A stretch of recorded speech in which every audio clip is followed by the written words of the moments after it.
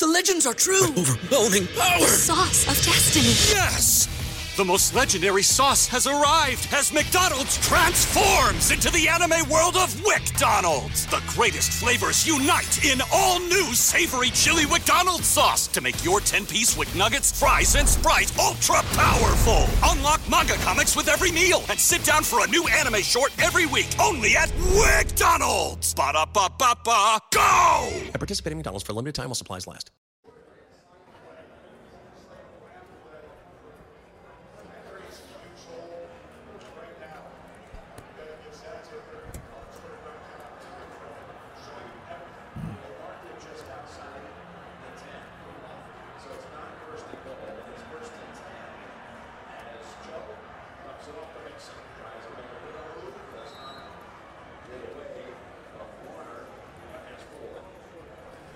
What is it about this lousy Washington Commanders team that gives the Eagles fits? I cannot figure it out, but I guess it doesn't matter.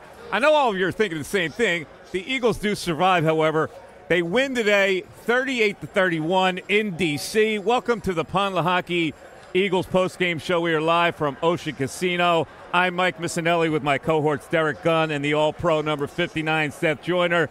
A lot to process in this game, but let's focus, first of all, on the turning point of this game. And it came in the fourth quarter as the Eagles got a tying touchdown to a wide-open Devontae Smith. And then they got the big turnover they've been looking for all day on a Reed Blankenship interception of Sam Howell, who otherwise had a great day. They turned that into a touchdown by Julio Jones. And that was really all the points they needed to win this game. There was some silliness at the end where the teams traded touchdowns. But, guys, another survival against the Commanders. And D-Gun, listen, you gotta answer this mystery for me. Why this team that couldn't beat the Giants or looked terrible against the Giants last week can play good football against the Eagles? You know, Mike, historically, there's always that one team that seems to have that other team's number, whether they win or lose. And Washington is that team for the Eagles. For whatever reason, the Eagles are Washington's Super Bowl. Now, we analyzed this game all week, and all I'm thinking is the Eagles are going to rack up 7-8 sacks. If the Giants can get 6 on Sam Howell, the Eagles' defense is going to get at least 7 or 8. They got, what, 1?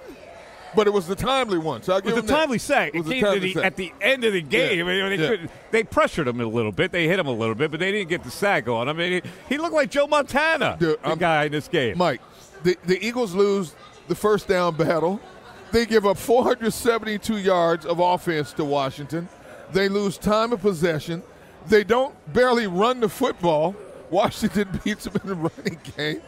And yet the Eagles are on the winning side of the ledger. But, Mike, you know what? When you look at this Eagles team, each and every week, for the most part, except maybe the Tampa Bay game, it's not the prettiest play football, but it's winning football, Mike. They find a way to win games. They come up with the big plays when they have to. A.J. Brown, Devontae Smith, Dallas Goedert, somebody's making it, DeAndre Swift, somebody's making a big play. Jalen Hurts, big throw. It's just something about this team. You can knock them down, but you cannot count them out. Yeah, and I think we take that for granted most of the time. Seth, I'm listening to people here at Ocean Casino, and the Eagles have won the game, and they're lamenting, well, what about that secondary? I can't believe it. So the way that the Commanders started this game was an easy formula. They were going to throw short passes to move the football that way. And so how did the Eagles allow them to do that? Well, the same thing that the Eagles, the game plan looked the same as the first game. And I think that's why, they were able to put up another 31 points on them all over again, is because the Eagles' mode of operation is to play off with your cornerback and try to let your DBs, try to let your defensive line get there and get pressure. So all game long, Sam Howell's standing back there throwing the ball on rhythm and throwing them on time because they're not disrupting the routes of the wide receivers. They're not getting up and challenging people at the line of scrimmage. They're just playing off. You can't play against a team like that. Sam Howell's proven to you in the last time you played him that he could do this. And even when they got into their zone situations, there's a difference between dropping to a zone, dropping to a landmark, and looking at the quarterback, and dropping to a zone, but being aware of what players are around you and matching up with the players that's around you. And what I saw the Eagles linebackers at the second level of the Eagles defense do today is that they would drop to a landmark, and they're looking at Sam Howell, and Sam Howell is throwing the ball to the right or to their left, because you got guys that get behind that second level, and he's just peppering them, just everywhere that you can turn. The Eagles have got to figure out a way to develop, a system of zone match, so that they can match up with some of these wide receivers in some of these situations, because, if not, that's going to be the blueprint. And when you start playing against these better teams, you got the Cowboys next week. You come back off of that, you got Kansas City.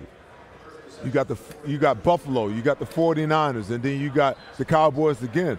Those passing attacks against this style of defense will get them beat more times than not if they don't figure out a way how to shore things up quite a bit better than they did today. I mean, to your point, it was not a pretty win by any stretch, and I'm just as miffed about this as to why it is Washington gives them so much more of a headache than any other team in the National Football League. The Eagles are really a mystery team, because I don't think one week carries over to the other. Like, we're looking at this like, oh, they got secondary problems. Like, next week they may come out and look completely different and be sharp as hell.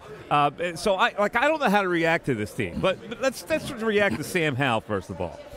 He went 39 of 52 for 397 and 4 touchdowns today. Good Lord. He was sacked once, as we talked about before. It was a big sack.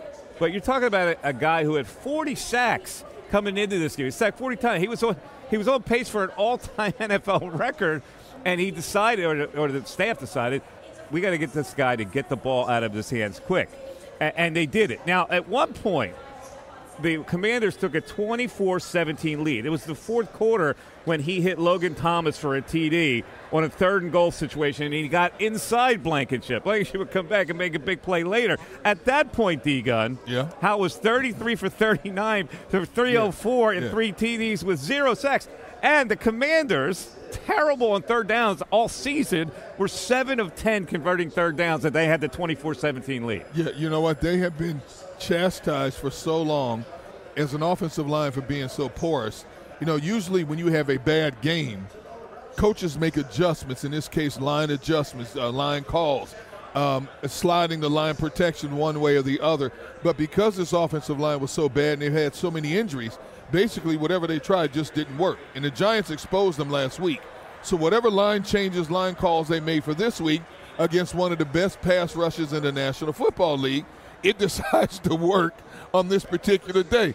I mean, at one point, Sam Howell was like 18 of 19, and I'm thinking, is this dude Joe Montana or what? He was picking that defense apart, Mike, and this is what's scary. If Sam Howell is picking this defense apart like this past defense, you don't think somebody else is going to try to duplicate this with better personnel, better quarterbacks, better strategy? Eagles can win a shootout, but you don't want to have to rely on shootouts each and every week. You just don't in this league, because that's more detrimental than good for you. Yeah. But I don't think we're happy that Howie goes out and get Kevin Byard. I don't think the pass defense is going to be any better than what we saw. I really don't. And it's a good point, because we keep going back to the fact that they had to play some young and inexperienced guys. But they had Bradbury and Slay in the game today, and they had Byard. Listen, he's only been there for a couple of days, so I get it. Right. But they should have been, at least when you look on paper, a little more solid back there. So I guess it is a cause for concern. But again, like this team, I wipe away one week to the next, because the next week they could come out and play like champions. You don't know. And Mike, here they sit at 7-1. We sit here and we scratch our heads. How did they get to 7-1? But you look at the numbers they put up offensively. You look at the big plays they make defensively. They were the best run defense in the league. As porous as they were in the pass game, they're the best run defense in the National Football League. All right, Seth, you want some good and bad? Let me give you a little good and bad. Right, here's the good. A.J. Brown sets an NFL record today with his 6th straight game with 125 or more yards. The guy is just a flat-out monster out there. And Devontae Smith had an incredible game. The band, 2 fumbles lost inside their 5-yard line. Yes. And they still win this game. You know, I'm telling you, the Eagles are a turnover machine. You know, they started off protecting the ball early in the season, and the defense was on pace, you know, with almost 2 to 2.5 turnovers per game. And now it seems like the Eagles are leading the way. Every single week, you got 2 to 2.5 turnovers by this team every single week. And it's like, what is the message that Nick Sirianni is sending this team? Because as a head coach, I am livid right about now because you can't turn the ball over at the clip that they're turning it over and expect to keep winning. They are lucky to be 7-1 as many times as they've turned the ball over the last 3-4 weeks. They've defied the odds. You know, it just doesn't make any sense whatsoever. You get Gainwell down there to begin with. He fumbles the ball. I mean, the Eagles could have easily scored 45, 50 points today if they don't have these 2 turnovers down in the red zone. But it makes no sense whatsoever that you're not protecting the ball. It makes no sense whatsoever, you know, for Jalen Hurts not to secure the ball in a tush push. How many times does he run that play? On the goal line and you fumble the ball in a tush push down on the goal line? I just, you know, see, these are the things that continue to worry me. And I talked about it last week how, like you said, I'm trying to sit back and I'm trying to just enjoy the fact that this football team has only got 1 loss and enjoy the fact that they're playing as well as they're playing. But the fact of the matter is, I've been around this game way too long, you know, to not be aware of the circumstances and the situation. How you play from week to week is essentially a preview of how you're going to play in the most critical of times, especially how you play when you're under pressure. Because when you're under pressure, you always revert back to those things that you do, you know, when you're under pressure. So at what point in time are we going to get that version of the Eagles that don't allow these pressurized situations, you know, to put them in this position? Here's a concern of mine watching this game. It's obvious that Jalen Hurts is hurt, and he's hobbling around now. Oh, wait, Mike. Oh, there's too much being made of this. Jalen's not hurt. There's not too much being made. Listen, I see why the Eagles want to bury this. Yes, I do too. But he's obviously hobbled to the point where he wasn't interested in scrambling out of the pocket today. And I wondered, Seth, if you see that as a defensive coordinator, do you not just come with heat all the time? He sat back there. He was able to hit guys like A.J. Brown with some time. And, in fact, at one point, it was late in the fourth quarter, he was 15 for 15 for 228 and 3 TDs when he targeted A.J. and Devontae. So every time he targeted was a completion because he sat back and was allowed to deliver that without the threat of him being able to run out of the pocket. And I was surprised that Washington didn't put more heat on. Listen, I'm one of those people. Listen, first of all, they couldn't do it because A.J. was torching them. You know, you can't bring pressure unless you've got a guy that you can put him on A.J. and say, okay, you got him, and we're not worried about it. The truth of the matter is it didn't matter whether it was, you know, whether it was Forbes, you know, or what's the other guy's name? Kyle Fuller? No, St. Juice. St. Juice, yeah. It doesn't matter, either one. You know, neither one of those guys could cover him one-on-one, so you can't put those guys out on the island. The minute that Jalen Hurts sees it, you saw in the 4th down situation. You know, he went deep with the ball and got the PI, you know, where he should have been trying to get the 1st down. But anytime that he gets that matchup, he's going to his number 1 guy. He also needs time to do that. Yeah, so but I'm you know saying what? Maybe you don't give it – because other teams, you see how they've wanted to go after Jalen Hurts, get on him quick. And I think the Redskins kind of like they had a golden opportunity, and they pulled off of that concept. Well, I will say this. Washington did bring a number of blitz packages. Eagles' offensive line and the running backs did a great job of stepping up and stopping that blitz and giving Jalen Hurts a few extra seconds to throw. That was a huge difference between success and failure in this game. A number of times Washington would try to bring a safety or corner up in the middle. Somebody was there to meet him. They would try to bring a pressure from the edge. Somebody was there to stonewall him. So that Eagles front did a very good job of keeping heat off of Jalen Hurts. They're going to have to do that consistently the rest of the way. Mike, I don't mind Jalen Hurts playing the game from the pocket the way he did. Well, you've been talking about that all year. Listen, I think the only way that he puts up these types of numbers is from the pocket. You know, I don't want to see him run. He still had what? He still had 4 carries today for 6 yards, and in my mind, that's too many. Because how many of those? Okay, so you had the 2 tush pushes, and he had one real scramble. Okay, I don't want to see him run the football. That's what you got running backs for. Yeah, but the idea that he can run the ball, I think, is really important when you're trying to defend him. And if you look at the tape here and he's hobbling around, this bye can't come quickly enough. I get it. And even though he's hobbled, there's still going to be times and there's still going to be situations in games where the only opportunity that they're going to have in that moment and then in that time is for him to take off and run. But I would rather him play from the pocket, and I would rather them have to prepare for it and not see it, and then as a surprise you spring it on them and they use it where they have to use it. But I want him playing from the pocket. I do not want to see my quarterback and Jalen Hurts out there running all over the place and you call him 15, 16, run plays for him a game. It's just you're asking for trouble. The fact that he had 4 carries for only 6 yards is direct indication that something's wrong. Absolutely. Because those 4 carries in the past would have been for 35, 40 yards, okay? So coordinators are going to start picking on this up. Watch them start scheming him a little bit different. Now that they know that he's reluctant to run, you're going to see you still got Steve Spagnuolo coming up. You got Dan Quinn coming up. These coordinators. Dallas's defense is coming after him. I'm telling you that right now. They are one of the fastest fronts in the NFL. They're going to force the issue with Jalen in a lot of different ways, and I can't wait to see how the Eagles' offense responds to what Dallas tries to do against them next week. There were a couple of passes that we were talking about Sam Howell, but there were 2 really glaring drops in this game where he didn't deliver the football to Terry McLaurin. Now, a good pro receiver probably makes both of those catches, which would have helped him. That drive stalled because of that. Right. But I thought by the end, Howell got a little skittish. He didn't deliver those balls on time the way he had delivered most of them. I think once he threw that interception, it changed his perspective because he went out there and played a near flawless game up to that point. In a crucial situation, in a tight game like that, all of a sudden, anything after that, you want to be a little bit extra cautious, which causes you, number one, to miss that window of separation, or number 2, hold the ball a little bit longer for a defense to get to you. Now, he made a beautiful throw on that touchdown at the end to get them within 7, a meaningless touchdown. But after that, you could tell there was a little bit difference in terms of how he delivered the ball down the field after that. Seth, they ran the ball 4 times in the first half.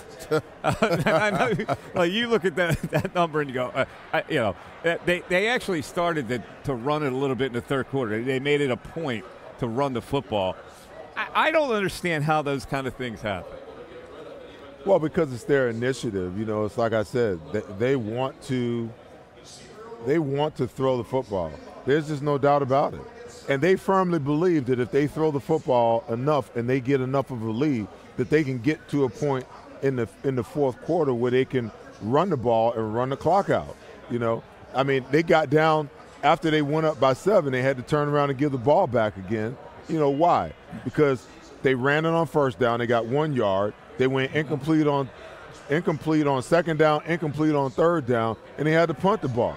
And then here we go all over again. And the only way that they really get the ball back again when they go up by 14 is that Washington turns it over on downs, and then they run it in, for the other touchdown. But it's just they are defiant in a way, to the fact that, they need to and should run the football. It's very peculiar, but everybody who's watching at home is saying the same thing. You look at social media. Why don't they run the damn ball? Why didn't they run the ball? And they just didn't run the ball. And they gave the ball to Kenneth Gainwell before they gave the ball to Swift in the first half. He got crushed. Well, when it's 7-0, 7-3, you still run the football to control the clock. Now, when it's 14-3, you understand. You're trying to get back in the game in a hurry. But it's 7-0, 7-3. The fact that they still only had 4 carries is inexcusable. I don't understand this because they have the offensive line, the running backs, to pound the stuffings out of a lot of defense, and yet this team will play into a defense's hands in a lot of cases. Can I share something with you guys? Somebody sent me something about Kenneth Gainwell and his fumble and at halftime he was actually on his phone arguing with somebody via text about something that they said on social media about Kenneth Gainwell was? Yeah. I mean, I got the Instagram post right here on my phone. So my thing is, and I tweeted it. I'm over the Kenneth Gainwell experience. I just am. I don't understand what the Eagles' fascination is with him any longer. I really am not. I feel bad for Boston Scott, because I think that Boston Scott can be a viable option for this team. Not only will he stick his face in there and will he protect, but he runs the ball well. He catches the ball well out of the backfield, D-Gun. And I just feel like they want Kenneth Gainwell to succeed so bad. Because he's a draft pick. I don't care, but he's not productive. All right, let me ask you this then. What are you seeing from Kenneth? Because let's be honest, us, as well as everybody across Eagles land last year, love the Kenneth Gainwell we saw down the stretch into the playoffs. He's not giving you that level of play right now. So what is he missing then that we're not seeing from him? Because I still think he runs with the same style. I think he catches with the same style. I think he blocks with the same style. So what is it that you're seeing that I'm not seeing from his overall game? Well, I seen him miss the block last week, that almost got Jalen Hurts killed. So first of all, neither one of our top two backs, neither one of them protect well. Neither one of them can block all that great. Boston Scott can do that. Now, you talk about what is he not doing? He's not producing. How many times do we get down on the goal line or we're down in the red zone on first down and they turn around and they hand the ball to Kenneth Gainwell, 0 yards, okay? Now, I realize the guy's got to open up something for him, but there's no production there. What kind of production? We've seen him catch one ball today and do something productive. The rest of the time, zero. And then you got Boston Scott, a guy that can play and can be productive, and you don't give him no run. I'm a Boston Scott fan. It makes no sense to me. I need to back the truck up here for a second, because you said something that I'm trying to hard to process. You're telling me that he's responding to a fan saying something about his ability on the field on a cell phone? At halftime. Oh, at halftime. In the locker room. In the locker room. He's looking at his Instagram. Mike, hold on. You covered the NFL for a really long time. I'm going to tell you something, Mike.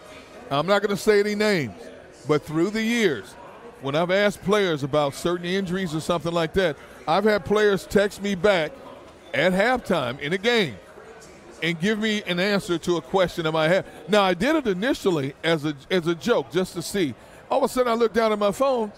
I'm having a conversation with somebody at halftime. And in most cases, it was in a losing situation when they were behind. So instead of talking to their coaches going over stuff, they're talking to me back and forth about I can almost like buy that because you're respected and they're giving you information that is that they're not arguing with a fan. No, I know. About you shouldn't have anything to do with the phone. Your phone should be locked away. I understand. I'm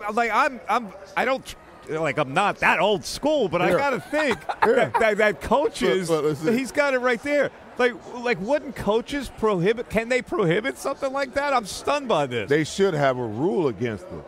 Mike, I mean, I don't understand. Don't say anything, but let's take a look at it. But he's replying to a fan. Unbelievable. I can't. Unbelievable. Unbelievable. I'm stunned by that. I really am. And that's got to be some kind of a story for somebody that covers the team. Rashad Penny. I'm just listen, man. I can't get over it. It's my thing is the only reason I bring that up because it's like, where's your focus as a player? Is my deal. When you're on the field, like this is your livelihood. This is what you do for a living, and you're so concerned with what everybody else has got to say. If you're not focused on the field, then what plays into that a little bit of, what's going on in the locker room at halftime? How can you be focused on what it is that you're supposed to be doing when you're worried about what the hell somebody's saying about you on social media somewhere? It makes no sense to me. This is the most stunning thing I've heard all year that we're doing this show. Really, I can't believe it. I want to clear something up here because I don't think TV did a good job of clearing this thing up. When after the touchdown to Julio Jones, there was a penalty or an illegal hit, and we're thinking, well, that would bring the ball to the 1 yard line. Why wouldn't they go for 2 there with the tush push, which is unstoppable? And then he went to a commercial. And, we're talking about it, and one of our guys, Bill, said, well, they'll probably take that penalty on the kickoff. And I go, why would they do that?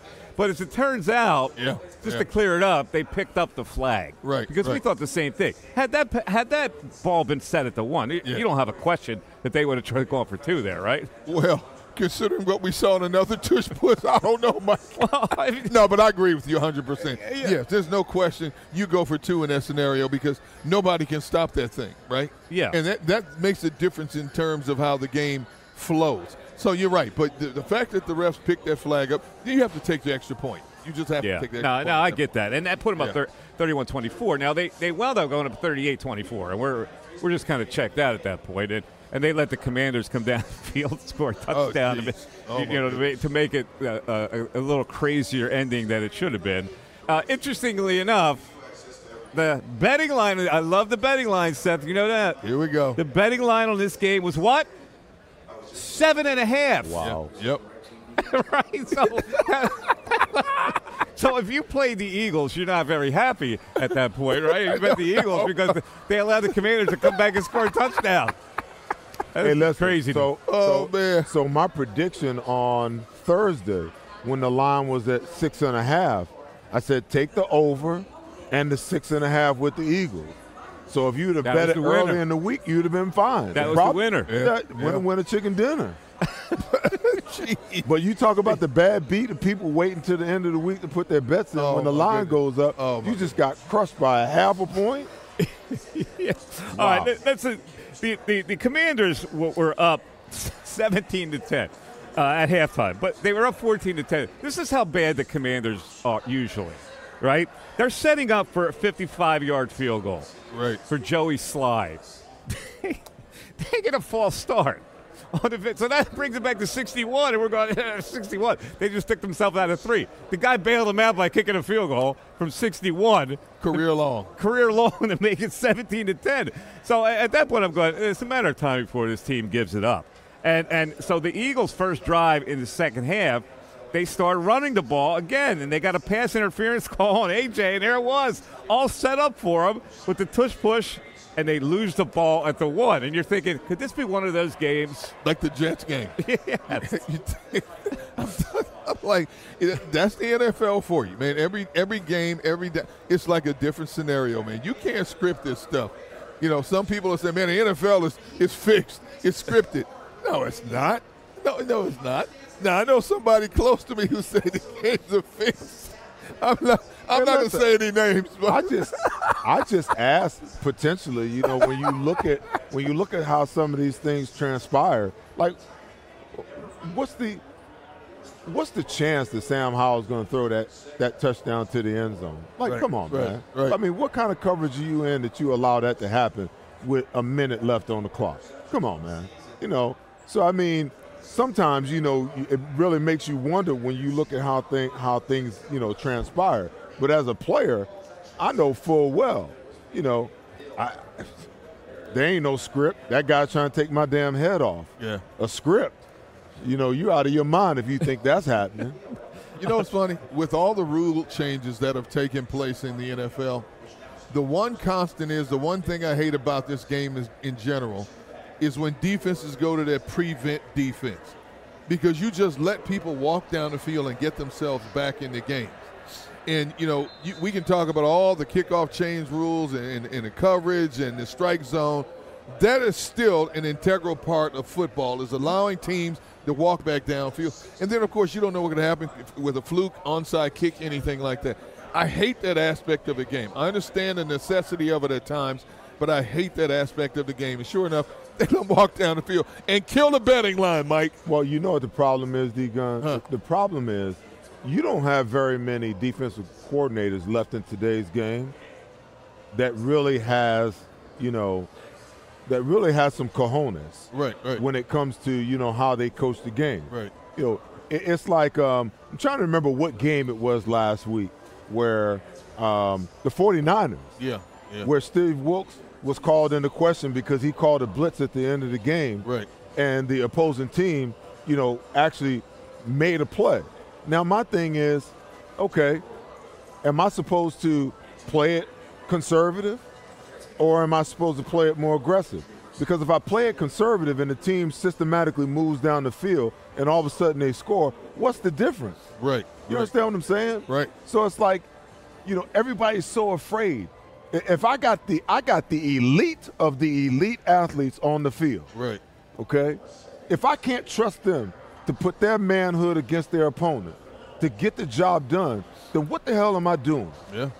What are they doing that's out there? They're on the field making millions of dollars, and you're calling defenses to protect them from giving up the big play? Stand up and play the game. Stop being afraid. And I'm telling you right now, people just don't understand it. People just think that, all Seth want to do is blitz, blitz, blitz. Oh, he's living in the Buddy Ryan days. That's what I say. No. Be Gunn. I'm just playing, man. No, what I'm trying to tell you, I know this to be factual. If you look at every aggressive team, right? Okay, you look at every aggressive team, what sets them apart from passive teams is their mindset and the mindset of their coordinator, okay? I've played for overly aggressive defensive coordinators, aggressive coordinators, and very passive coordinators, okay? So Buddy Ryan was overly aggressive, Bud Carson was aggressive, and Greg Robinson, my last year in Denver, was extremely passive. He had the benefit of being passive because our Broncos offense scored 28 points on average per game. Right. So it's a lot easier to play defense that way. But my aggressive coaches, we were a more aggressive style defense because their mindsets was that way. Right. They called it that way. They expected us to play that way. And because they expected us to play that way, we had that kind of aura and that kind of energy about ourselves. When you call games passively and your defensive coordinator has a passive mindset, that filters to the team. You always say that, you always hear the team takes on the image, or it takes on, how the head coach or how the coordinator, it takes on his image, okay? So if your mindset is passive and your mindset is, you're always in protective mode, you don't think that filters to your players and your players play that way? Right. When I see James Bradbury and I watch Darius Slay, I watched two guys that were Pro Bowl cornerbacks last year. Look nothing. They look like a shell of themselves right now. You want to know why? Because I feel like the mandate for them has been to, hey, don't get beat deep. We may blitz every once in a while, and we're mixing up some coverages and whatnot, but we don't want to get beat deep. Don't even talk about it, man. Just go out and play. All right, we're going to take a 45-second break here, and then the great Mark Farzetta will join us as we continue to we still have we do? Okay, all right. Well, we're going to stay on for not a problem. But Farzi's coming. I've been told it's going to take him 6 minutes to get from the slot. He's probably got a sandwich in his hand somewhere. He's probably eating some pasta or something. All man. Hey, did you see Kirk Cousins tore his Achilles? Yeah, he's done. Done. Oh, really? Yeah. Wow. Well, it's a good thing the team didn't trade for him. Anyway, so let's go back to that second half when they fumbled the ball away, and we're thinking, okay, the Eagles will bury him here. They're at the 1. Right? I was Washington going to get out of there. They wound up getting out to the 20, and we're threatening to move it even further. But they get your boy Covey gets a 25-yard punt return to give them great field position again, and they don't challenge, by the way, right in front of the Redskins bench. Yeah. They don't challenge a play that Devontae Smith did not catch. The ball hit the ground, and Rivera wanted the officials to get more time to look at it. We're looking at it like we saw it on replay. He didn't catch that ball. Catch the ball. How do you not challenge that? They don't challenge it. So the Eagles get a break on that. They have the ball, and then Hurts hits AJ at the pylon for the TD. I'm telling you, this dude is unlike a lot of receivers. He might be the most unique receiver in the league because his hands and his body are so strong. Those catches that he makes, that he takes out of the grasp of people. The coverages aren't bad on him at that point. He just rises up, Seth, and snatches it.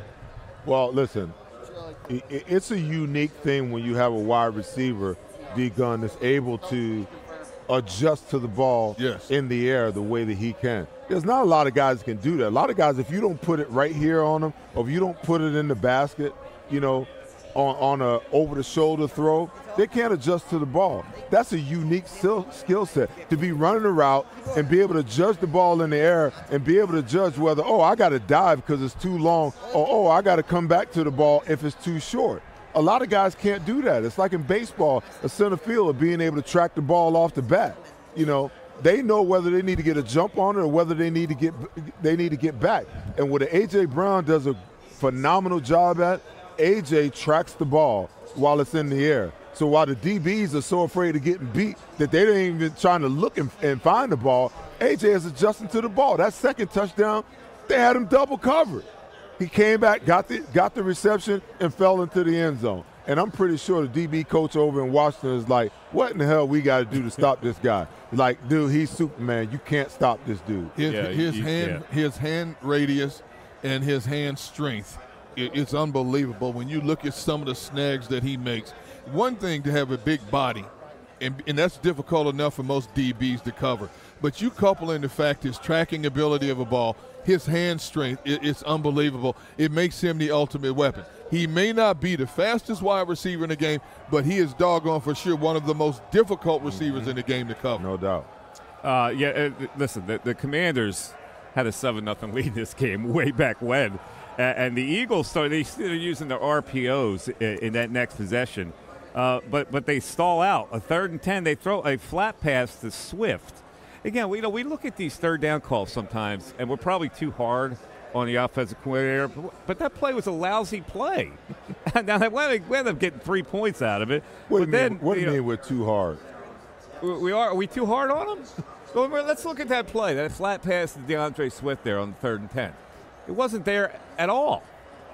You can't throw that ball if it's truly your – now, listen, if the intent is to throw it, to get some yardage and then punt it, and sometimes as a coaching staff, that's your intent, then that's fine. But if your intent is to really get the 3rd down, you can't throw that ball there unless that's your last option. You just can't. Yeah, and fortunately they got bailed out by Jake Elliott, who bails them out all the time. 51 yards makes it 7-3. Washington's next drive, they get the ball right down the field, and Jahan Dotson had a big game, 113 yards for Jahan Dotson, the pride of Penn State University, and he beat Sidney Brown in the slot for the TD, and we're going, ooh, that's not good. Sidney Brown's going to have growing pains here, and he's gave up a touchdown in the slot. Jahan Dotson doesn't get a lot of notoriety because he plays second fiddle to Terry McLaurin, but Jahan Dotson is a very good receiver. And, of course, when you have a young, flourishing quarterback, your numbers are going to suffer because he's still trying to find his way. He's not getting you the ball with that type of frequency. But when you looked at that matchup, you have Jahan Dotson, who's an experienced vet, against a very talented young Sidney Brown, who's going to make plays. He's also going to give up plays, and that was the case where he gave up a play. Yeah. He'll learn from that and move on. Anyway, the Commanders are up 14-3 at that point. The Eagles look like they're going to score a touchdown, make it 14-10, and that's when we got the Gainwell fumble down at the 3, and Washington recovered at the 7. All right, we're going to take a breath here, and on the other side, Mark Farzetta will join us with his analysis as the Pond Lehocky Eagles postgame show live from Ocean Casino continues after this. It is the Pond Lehocky Eagles postgame show live from Ocean Casino, and the Eagles win today 38-31 against those always pesky Washington Commanders. I don't know how they're pesky, but they are against the Eagles. And A.J. Brown with another all-world day today. Sam Howell had a good day until the end. But the Eagles get another victory as they play one more week before the bye. Let's bring in our man Mark Farzetta now with the player you can bank on, presented by First Trust Bank. Farzy, is there any doubt that the player you can bank on is the man with the strong hand? It's the easiest decision that we have to make on the postgame show, and that's the player to bank on, and without question, that's A.J. Brown. I mean, you got 6 consecutive games now, 125-plus yards, as we all know, and he's doing it in so many different ways as well. One-hand catches, physical catches, getting separation, catching in traffic. Nobody in the history of the NFL has had a run like he has had right now, Mike, and it's absolutely incredible. Credit goes to Howie Roseman for what he was able to do to bring him in last year. Credit goes to Jalen Hurts for consistently finding that target, getting Devontae Smith involved. But watching the consistency from A.J. Brown has just been a joy to watch this season. The man is a walking, running, catching cheat code right now for the Philadelphia Eagles offense. I like it. Cheat code. Love that. All right, so Jalen today, 29 for 38. That's pretty good numbers. 319, 4 touchdowns. He got sacked for 2 times for just 4 yards. His rating, 135.7. Now, we haven't really gushed over Jalen in the first segment, more over A.J. Brown. But those are pretty good numbers for a guy who's hobbling a little bit, right? Uh-huh.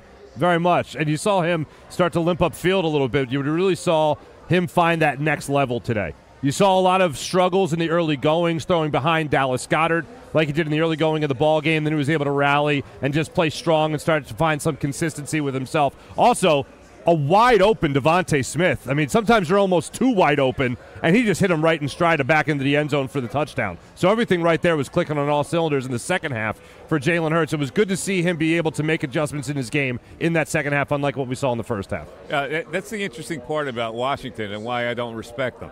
Because they'll allow something like that. The Devontae Smith, they're just going to let go by and be wide open for Zacchaeus. It was Zacchaeus underneath, too. Exactly. They stayed with Zacchaeus, Mike. Like, it's not bad enough a false start on a 55-yard field goal to make it 61. Now, this guy here, we don't have to pay attention to that guy. No. And he's wide open. That fake bubble screen, it's not like they have a whole bunch of success with it, but it's like eye candy for these cornerbacks. They see that guy step up and move back. They're just like foaming at the mouth, or I'm either going to get an interception or I'm going to make a big play. Shoot, he just runs right by him. D-Gun, we didn't talk much about Jalen. Now, we focused on the fact that he's got this knee situation now where he's hobbling, but he delivered 38 passes today. And, the thing about him is when he's on time with it, when he's in the pocket and he's delivering right away, it's a completion. Absolutely. It's amazing. Well, as we've talked about all season long, he came a long way from 2021 to 2022. And even though his overall game is not as smooth this year as we thought it would be, he's that much smarter in terms of what to do with the ball, when to deliver the ball. And I know people will look at the numbers and say, well, look at his interception rate is so up there. Several of those interceptions were not his fault. Ricocheting off people, going through hands. You have to take that into consideration. Statistically, it still goes in the book as a sack. But I think he's even smarter this year than he was last year. But when you look at how jagged at times his overall production is, I have to give direct credit to the collection of coordinators he's playing, because they constantly talk about, we're seeing looks that we haven't seen on film. So the coordinators are doing everything possible they can to slow this thing down. They have a marginal amount of success, but in big moments, Jalen still finds a way, and that's what you want from your franchise quarterback. It doesn't have to be perfect all the time, just when we need you the most. They got a little more balance in the second half, Seth. They did run the ball. If you don't count the Hurts carries, they did run the ball 16 times in the second half after only running it 4 in the first half. So at least they made an effort, right? That started with the third quarter. I don't know why it's so difficult to make that adjustment where they have to go into halftime and say we need to run the ball more. Usually it's reversed. What's going on with that? They just don't want to run it, man. They honestly. But they did in the third quarter. They realized that we have to balance out here. Well, why don't they figure that out? That's what I always on say. The fly adjustments. I always say it. Their go-to when everything else fails is to revert back to the run game. But my problem is, after you've shown your hand that you want to throw the ball, but in the passing game isn't working, and now you got to go back to the run. Well, guess what teams are going to do? Teams are more prepared for it at that point in time, opposed to you being able to establish, a running game early and put that doubt in the defense's mind. And then now when you go back to your passing game, now you've got some kind of balance, and, you're coordinating your pass plays off of your run plays and your run plays off of your pass plays. It just doesn't make any kind of sense to me that their mindset is to just, we're going to come out and we're going to throw it all over the map because we're better than you are. because at some point in time, you're always going to be in a situation where the pass game is going to create a situation where you need the run game. And I mean, you can talk about Washington's defense all you want, but against the rush, they rank 23rd. Against the pass, their defense ranks 27th. So they're pretty balanced, as bad as they are defensively, in both categories. So why would you just attack one area opposed to being able to attack both areas? And now you can put them in a situation where you can dictate to them, okay, we're going to make you drop the extra guy in the box. Now that you got the extra guy in the box, now we can go play action and we can throw it anywhere we want to. But they're just coming out. They don't care whether you're in single high or two high or playing quarters. They're just going to throw the ball, come hell or high water. It makes no sense to me. So let's look defensively now. I want to switch to coins here. They didn't really get to him. They didn't really get to Sam Howell. Sam Howell now in 2 games against the Eagles, folks, has an average rating of 107. He was 100 the first time they played him. He was 114 today, 39 of 52 for 397. And he did get sacked once at the end and gave it up on an interception later in the game when he got a little jumpy. What was the deal with them not getting any pressure on him today? Oh, listen, if you're not going to get up and challenge people, then you're not going to get pressure. I get sick and tired of people talking about, the D-line, we didn't get pressure early on. Well, listen, if you're going to play off, you're going to play zone coverage where the quarterback can get a pre-snap read as to what you're doing, well, Sam Howell may be young, but he's also smart. He's smart enough to see, okay, well, I got everybody bumping over here, but I got this cornerback that's 7 or 8 yards off the ball, So what is he thinking? He's thinking if they're playing zone, they're rotating up over here, playing cloud coverage over here. That means the guy's got to run all the way out under this wide receiver, and this cornerback's playing off. Well, I can raise up and throw out or a slant route there all day long, and there's nothing they can do about it. Same thing in the zone concepts. If you're not getting up and back as far as your linebackers and your safeties are concerned, guess what? The quarterback is like, okay, well, they got 2 high safeties. They're probably in cover 2. If they're in cover 2, he knows where to go with the ball in cover 2 before he even asks for the ball. So it's easy to play quarterback if you're not disguising things and not moving guys around to make the quarterback actually think. And it doesn't take a Patrick Mahomes to do that. Sam Howell can do that. He proved that today. 397 yards. I tweeted at halftime. I'm like, is Sam Howell that good? Is he really that That's damn the Eagles good? he is. Now, today, I give him credit. And the game plan was to get the ball out of his hands quickly. That was the game plan the first time they played him. Was. Right? They ran the ball a lot more the first time. I understand that, but they did nothing to adjust to how they were going to be attacked this time. They came in with what seemed like the same old game plan. Well, we're just going to rely on our front 4, our front 5 to get pressure, and they didn't get there. Why? Because Sam was getting the ball out of his hands again, 2 to 2.5 seconds into the play. Farzi, how you feeling about the Sam Howell concept?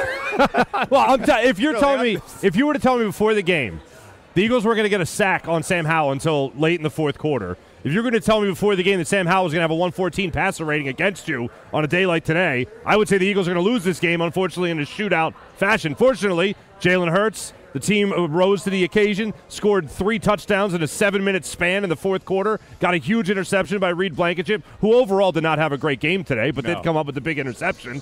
I would have told you they would have lost the game, but the fourth quarter obviously played out a lot different. And we say this about mediocre teams a lot. But you could say this about the Eagles in a lot of their games this year, and I don't think in any way, shape, or form they're a mediocre team. I think they're a very good football team. 7-1 kind of proves that, but they continue to find ways to put teams away with the one exception. And I don't think that should be lost on anybody through this. Continue to find ways to win ball games. You're going to come up, make that the last-minute turnover like last week, do it again this week, and that puts teams away. And if you just hang around, even not playing your best football, against a team like the Washington Commanders, you can find a way to win that game. It's going to be a little bit more challenging next week against the Dallas Cowboys. Turned out not to be that big of a difference against the Dolphins, who are another upper echelon team. But they just continue to find a way to make sure they're in it at the end in a position to win. Farzi, I agree with you, and it's not lost on me in the least little bit that the Eagles are 7-1.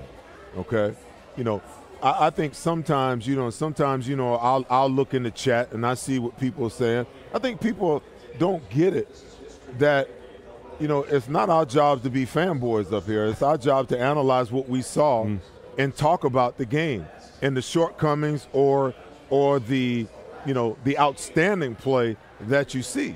It's not lost on any of us, and I think we all, to a man across the board here, we want to see the Eagles do well. There's no ifs, ands, or buts about that. But I think at the end of the day, we'd be remiss in our duty, D. Gunn, if we sat up here and talked about everything being, candy and roses. It's just not. And I keep saying it, in an imperfect game, we're expecting this team to play at some level of perfection. And it's just not going to happen because the game is too imperfect in that way. But, it's just I look at them offensively and I look at them defensively, and sometimes it's almost like they take turns. The special teams, believe it or not, the special teams, with the exception of the 37-yard missed field goal by Jake Elliott that could have meant the difference between them staying undefeated or not, I think the special teams is the one team that's played with some kind of consistency. When the offense hadn't played well, the defense over the last 2 weeks has been lights out. The defense no-showed today, and all of a sudden Jalen Hurts and the offense just showed out again today. So it's almost like they're hammering egging, week after week after week. And again, it's not lost on any of us sitting up here, the fact that this team has the best record in the National Football League, okay? But it's also our job to analyze, what we're seeing as we watch this team, and the fact that, I'm not ball-headed because, I just want to keep it ball. This team sometimes I'm more gray-headed than I am ball-headed, and that's because of the Eagles. That's why I keep it gray. Well, I will say I stopped when it comes to shows that we do. I stopped looking at social media a long time ago and chats because people are just out spitting venom just for the heck of it. Right. So I don't pay attention to them. They don't listen to what is being said. They twist what you say to meet their own narrative. Number one. Number two. For as good, why are you grinning? Because I just find what you said funny. Because that's what they say about us sometimes too. That we're twisting things and making our own narrative. Okay, but I understand what you're saying. You know what? To each his own, right? To each his own. But I will say this: for this team to be sitting here at 7-1, and you look at the collection of coordinators they have played up to this point, you've looked at teams that have had the entire offseason to analyze, dissect, and break down this Eagles' potent offense from last year to this year. And for this team to still be putting up the kind of numbers they put up, as inconsistent as they've been, for individuals like A.J. Brown to be putting up the type of numbers he's putting up consistently week in and week out, says a lot about the cohesiveness, the continuity, and the individual athleticism of what Howie Roseman has put together with his organization. Because we sit here talking about, you look at some of the more creative offenses in the National Football League, what's the first thing they do? Motion, constant motion. Kansas City, San Francisco. This team doesn't use a lot of motion. They just line up and say, stop us if you can. 9 times out of 10, you can't stop this team. By the way, you two have had it easy on social media over here. What do you mean easy? Compared to me. I could write a 900-word or page textbook on hatred. To be honest, and Farsi knows what I'm talking about. I haven't been in Sports Talk Radio for a while. You thrive on have survived. You and Seth are just getting a little taste of it. Oh, I don't care. It don't bother me at all. I could care less what they say, what they think. I could care less. Well, I think one of the big miscommunications here, to go to the point of arguing after, about a 7-1 team, is we're not talking about a team that's 7-1 necessarily. We're talking about a team and how they're going to stack up against their standard, to put it to Jalen Hurts. And right now their standard is a Super Bowl, to at least contend and get to a Super Bowl. Sure. That's what we're measuring it against. It's not whether or not they're going to beat the Commanders in Week 8 of the season. It's how they play now, and will that stack up against the upper echelon teams, and how are they going to compete for a Super Bowl? Because that's the bar that they've set for themselves. And I think that's the most fair way to look at it. Right now, record-wise, they're still very much in line to get back to that Super Bowl. Exactly, yeah. Compared to the rest of the competition in the NFC. I'm looking at social media right now, and Dave Zangaro covers the Eagles, says he quotes Jalen Hurts, who was asked about his knee. Again. Again. Jalen said, and I quote, "I'm here." That was it. That's all He's not going to tell you anything, man. Just like when he was asked last week, what did he say? We'll see. We'll see. He's not going to tell you anything. No. He just didn't put the rest of the quote to it. What's the rest of the Started quote? from the bottom. Now he's here. Oh, there you go. He's here. Hey, he ain't going nowhere. We saw a couple of times him limping off the field today. It's understandable. Well, you can tell he's hobbling. I mean, he didn't even have a mindset to run today. I mean, you can tell it like when he wants to squirm out of there and get. I promise you this: he will have a mindset to run next week. I promise you that. Yeah. He will be running next week because I'm telling you, Dan Quinn is coming after. I'm telling you, Dallas. Their game plan next week, D. Gunn, has to be get to Jalen. It has to be I'm talking about the Eagles. The Eagles game plan next week has to be to run the football early. Yes. Okay. Yes. And then when you're going to throw it, it needs to be the short game. They're going to have to be patient enough, to take what they're given. Because if they sit in that pocket next week against that pass rush, and against the blitz package that Dan Quinn will bring to the table, realizing that you've effectively eliminated Jalen Hurts' running ability just because of the injury, it'll be a long day for the Eagles in the link next week. Absolutely. Jacob Sports, who tweets live with us as we're doing our post-game show here, has just tweeted out the Seth comment. Uh-oh, here we go. I'm over the Kenneth Gainwell experiment. I don't understand what the Eagles' fascination is. I already tweeted. I tweeted that out at halftime. Oh, kidding me? Your boss has just laid you out again with that one. Listen, if I tweet it, it's fair game. Just as long as you tweet it in the context that I meant it. I don't have a problem with it. I get it. All right. I'm over the experiment. I'm over the experiment. Caught 6 passes today. I don't care. I don't care. Show some love for Gainwell. You can't fumble that ball down there, okay? And if you're going to be the number 2 guy that came into this year that was expected to be the number 1 guy until they went and got DeAndre Swift, can you imagine what conundrum this team would have been in if they hadn't have made that change? How many times do you think Swift carried the ball today? Probably 16 times. Exactly. That's his number. You cheated, didn't you? No. No. You got it right in front of you. How many times? What? Listen, I don't have it right there in front of me. Look at what I got. I can tell you. Listen, I know because I know what the Eagles' mindset is. That's more than I thought he carried, frankly. The only reason he got 25 carries in that game, in that Tampa game, was because Kenneth Gainwell was hurt, and they had no other option. I'm okay. They want their star running back to touch the ball no more than 16 to 18 times I'm with a that. game. But that also brings in the fact they need somebody else to carry the football. Now, if Gainwell can't do it, they don't seem to be that confident about Boston Scott. They've got a dearth there. It can't be a confidence thing, man. That dude's doing nothing. He protects the ball. Boston Scott doesn't turn the ball over. Why don't they use it? I don't know. We have no idea. First of all, when it was announced that Boston Scott re-signed with the Eagles, I was shocked back in the spring on a 1-year deal for the low amount of money he signed for because he's still very much in his prime, not an overused body. And if I'm his agent, I'm telling my client, you look at the limited numbers that you put up in your tenure in Philadelphia. They've been good, productive numbers, not just as a running back, but as a pass catcher and a returner. We could parlay that into something a little bit more lucrative, maybe not more than $5 or $7 million. But the bottom line is you would have more opportunities to showcase your skills, which could help you in the long run. When he signed for a little over $2-3 million to come back here, I'm thinking, are you kidding me? You're always going to be buried on the depth chart here. Why would you come back here? And he talked about how comfortable he is with the organization. Well, you only get one shot at this in a career. You're in a profession where the average lifespan is 3.5 years. You get one good shot to make some good money at this level, okay? And you decided to come back here to be the 3rd or 4th back for the Philadelphia Eagles. Loyalty is one thing. Financial security is another thing. Yeah, but you know what the problem is, D-Gun? You know, when you pigeonhole somebody into thinking that the best that they can do is right here, that their best option is right here, then you know what begins to happen? Yeah, as a player, you know, I say it all the time. The greatest asset that any player in the National Football League can have is confidence. Yep. Okay, it's the number one thing. Because when you get to this level where there's only 1,696 of you in the entire world, okay, everybody's got talent and everybody's got skill and everybody's got ability. But I think what separates the great players from the average players and the average players from the just all right players is your self-belief.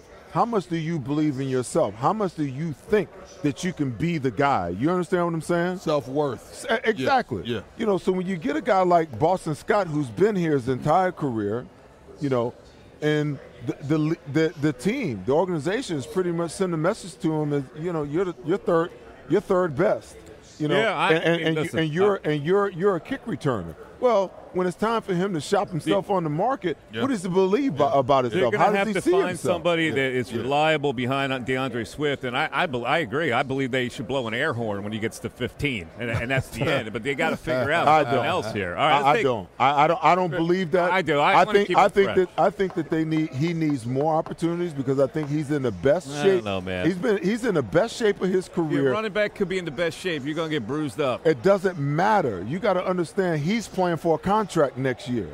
Okay? Yeah, but you can't grind him up. You don't have to grind him up. You didn't grind up Miles Sanders last year. You gave him opportunity. I'm okay 15, 16. You're not? No. Okay. No. And I also believe he needs 20 to 25 touches a game, and Boston Scott needs to get that 10, that other 10 that Kenneth Gainwell isn't giving you the production for. All right, let's take a quick break. On the other side, Kayla Santiago joins us with the Diamond Debate as the Pine Lehocky Eagles postgame show continues live from Ocean. Back after this. You are watching the Pine Lehocky Eagles postgame show. We are live from Ocean Casino as the Eagles win today 38-31 over the pesky Washington Commanders. You know what next week is? Yep, Dallas Cowboys at the Link. It is now time for our Diamond Debate with Kayla Santiago, who joins the panel right now. Kayla, first of all, what are you wearing today for us with the great people from Mark's Jewelers? I'm wearing some beautiful jewelry. Of course, the holiday season is coming up, so if you want to get some really, really nice jewelry, make sure you go to Mark Jewelers. We got the bracelets, the necklace, the earrings, and a little bit of everything here today. But we're going to head over to our Diamond Debate. And, Mike, I'm going to start with you on this. I know you guys touched on the running backs just a little bit here. The trade deadline, it is coming up. Do you think that the Eagles should look for a running back? Do you think that Boston Scott should be the number 2 running back? What would you do in this situation if you're Howie Roseman? That is a really interesting question. And you know, we just talked about the lack of depth that they have, at least in their minds, behind DeAndre Swift. I got to be honest with you. I wouldn't be surprised to see they haven't had another running back, D-Gun. I mean, at this point, you're not getting a great running back, and nobody's going to make that available. But I assume you would have to get a little more depth if you're not going to use Boston Scott. And Kenneth Gainwell has not really produced for you. Rashad Penny's in mothballs. They clearly are not going to use him. So what do you think about that? I'm thinking that maybe. I would like to see them elevate Boston Scott to number 2. I think he has proven his mettle in the National Football League. He's very difficult to defend because he's so small. He gets behind those big linemen. He's very quick, very strong. You can't arm tackle this guy, good pass catcher. I think it's time for them to admit their mistake and demote Kenneth Gainwell to number 3, elevate Boston Scott to number 2. Now, knowing Howie Roseman like I know him, if there's 2 areas he might be looking to identify to strengthen up, it's the running back and to get some depth on that offensive line. So any and everything could happen between now and that 4 p.m. deadline on Tuesday. But I want to see Scott elevated before you go out and bring somebody else in off the street and push him further down the pecking order. Well, let me ask you this, though. The Eagles base a lot of what they do on what they see probably in practice. And I know they don't practice hard anymore. There's something that they don't see in Boston Scott, or do you think it's because Gainwell has the pedigree of being a draft pick? I don't even know if it's the pedigree at this point. I think it's the fact that the Eagles have to show that Gainwell was a worthy pick. When you look at some of the mistakes they've made in higher draft picks through the years, granted, over the last couple of years, for the most part, they've gotten all of their picks right. But go back to Jalen Reagor. Go back to names like the Jaquan Jarris, who's second-round picks, first-round picks. They're going to push him. They're going to push this narrative as far as they can. But I think the difference we see in Howie Roseman today compared to what we knew years ago is he gets to a certain point and then whether directly or indirectly, he admits, okay, we made a mistake, and then he moves on from it. I don't think he's at that point yet with Kenneth Gainwell, but I think it's slowly creeping in that direction. Seth, if you think they get their run game a little bit more consistent, do they try to move that a little bit? Because although we haven't liked what we've seen from Kenny Gainwell today, they're also not really giving all of them a lot of opportunities to get in rhythm. Yeah, I don't, to your point, I don't believe that the running game is really a focal point for them. I think the running back is more, that position is more of a focal point for how they can utilize that guy in the run game. And you can just go back and look at the targets between last week and this week. The targets as far as the running backs are concerned have gone up over the last 2 weeks. And to D. Gunn's point, I think along the same lines. Yeah. I think Kenneth Gainwell has more to do with the fact that they drafted him in the 3rd round, the fact that they made the decision to let Miles Sanders walk away because they felt like Kenneth Gainwell could be the guy. Because if you go back and you look, I don't think that they made the trade for DeAndre Swift until after the draft. So they went through the draft process and realized that there wasn't anything worthy where in that pecking order of what they had as far as draft picks were concerned to just add another guy. So they went out and they said, hey, we can get DeAndre Swift, for a 4th-round draft pick, then, hey, we'll go and do that. So to Kayla's question, you're saying no, they would not be in the market at the trading deadline to add somebody. Listen, we keep hearing things about, Derrick Henry. I don't think that Derrick Henry is your answer. His running style and the style of offense that we run do not go hand in hand. No. Yeah, that's probably not going to happen. I don't think it would. A lesser depth chart running back. Yeah, I mean, that's not going to happen. I mean, listen, Rashad Penny, for all intents and purposes, is a smaller version of Derrick Henry. Derrick Henry is a one-cut running back. Rashad Penny, when we saw him in the limited amount that he played, right now at this point in time, he doesn't have the burst. He doesn't have the ability to run zone and stretch it and cut it back. He's a one-cut running back, just like Derrick Henry. So if they don't see enough in Rashad Penny to say, okay, let's figure out whether he could be the guy, then why are you going to go out on the market and bring in a bigger version of that? Yeah. And then you turn around. What is out there that's actually worthy of trade bait at this point in time? What's out there that's bigger or different that you can actually trade and go and bring in? It doesn't make sense. But here's the thing.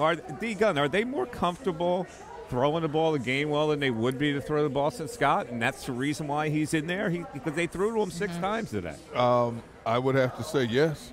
Well, that matters to them, I guess. I guess it does matter to them. We can say what we want to say about Kenneth Gainwell as a running back. And to Seth's point from earlier in the show about how he's not hitting the hole, he's not running with the same type of authority, Kenneth Gainwell does have this ability to get in open space.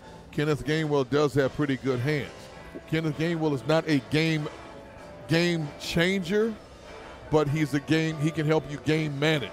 That's his best attribute. My only question to that, has Boston Scott proven himself? Yes, he has.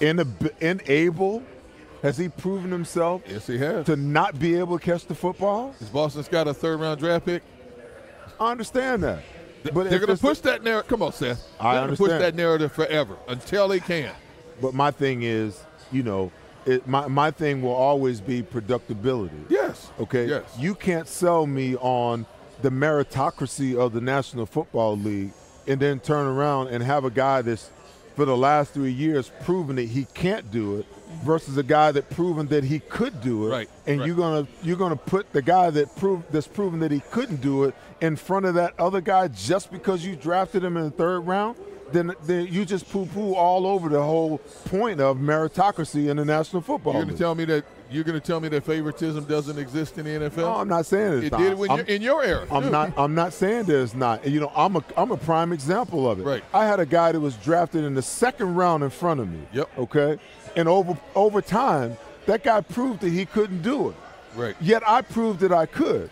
So me as an 8th-round draft pick, I always look back at that situation and say to myself, damn, I could have been a 2nd-round draft pick. Sure. Because that guy proved that he couldn't, and I proved that I could as an 8th-round draft pick. And at some point in time, Buddy Ryan and the rest of the organization said, you know what? This guy's proven that he could. we're going to walk. We're going to admit that we made a mistake, and we're going to let that second-round draft pick walk away, and we're going to ride with the 8th-round draft pick. Because Buddy was able to give the finger to the owner. Yeah, well, that too. but that's not the same situation. But that goes to what I'm saying.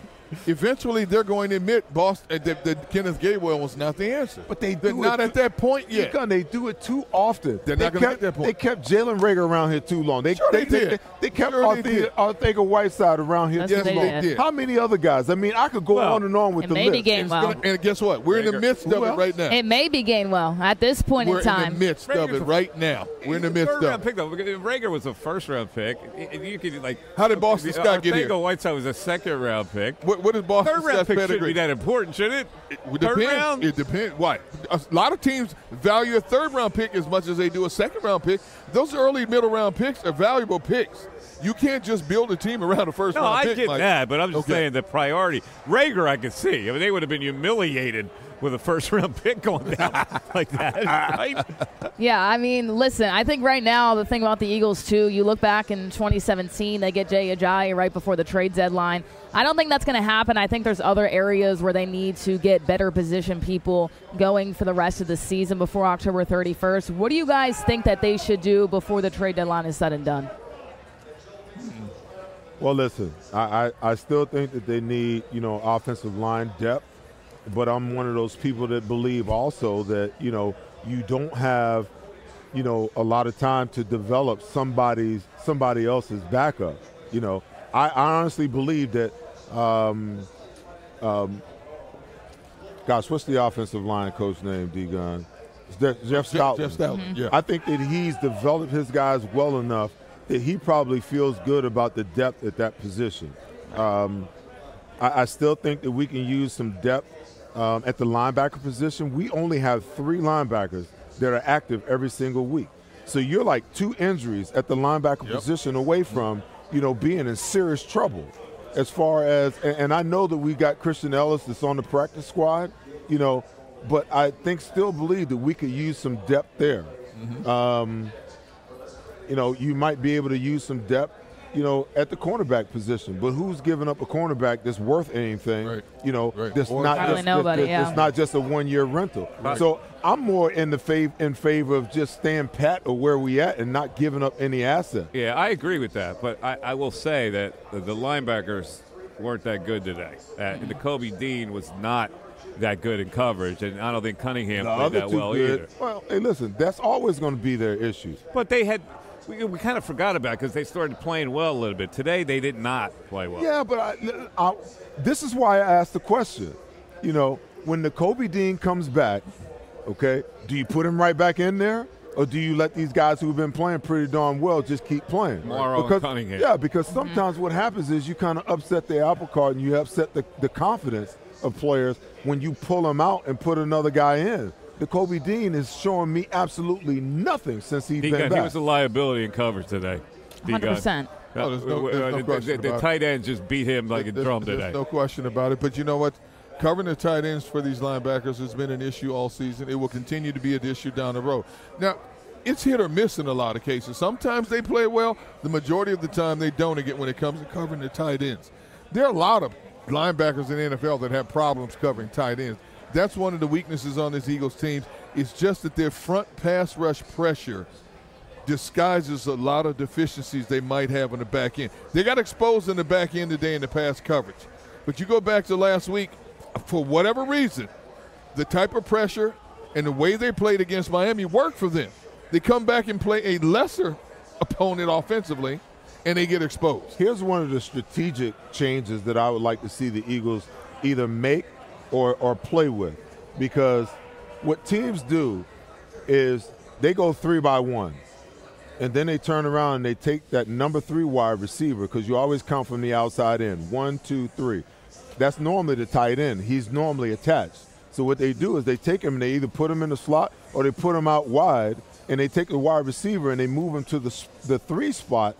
And when you go 3-by-1, what winds up happening is that linebacker, one of those linebackers, has got to wind up covering a wide receiver, which he cannot cover, which they get hurt quite a bit in third down situations with, okay? So what I'd like to see is them go nickel, okay, or go dime and be able to move the linebacker over and go man-to-man against the back on the weak side and take the dime backer and drop him in to cover. Now, that's where the chess match starts, because what teams are going to start to do is they're going to start shifting the tight end back in and then running the ball at that nickel backer, So there's this ongoing chess match that happens that the Eagles got to be able to say, okay, if they make that adjustment, then we'll just swap back. We'll put the DB back on the back and we'll move the backer back inside. Now, that's that chess match that happens. But you're going to continue to have this issue because teams have been doing this forever.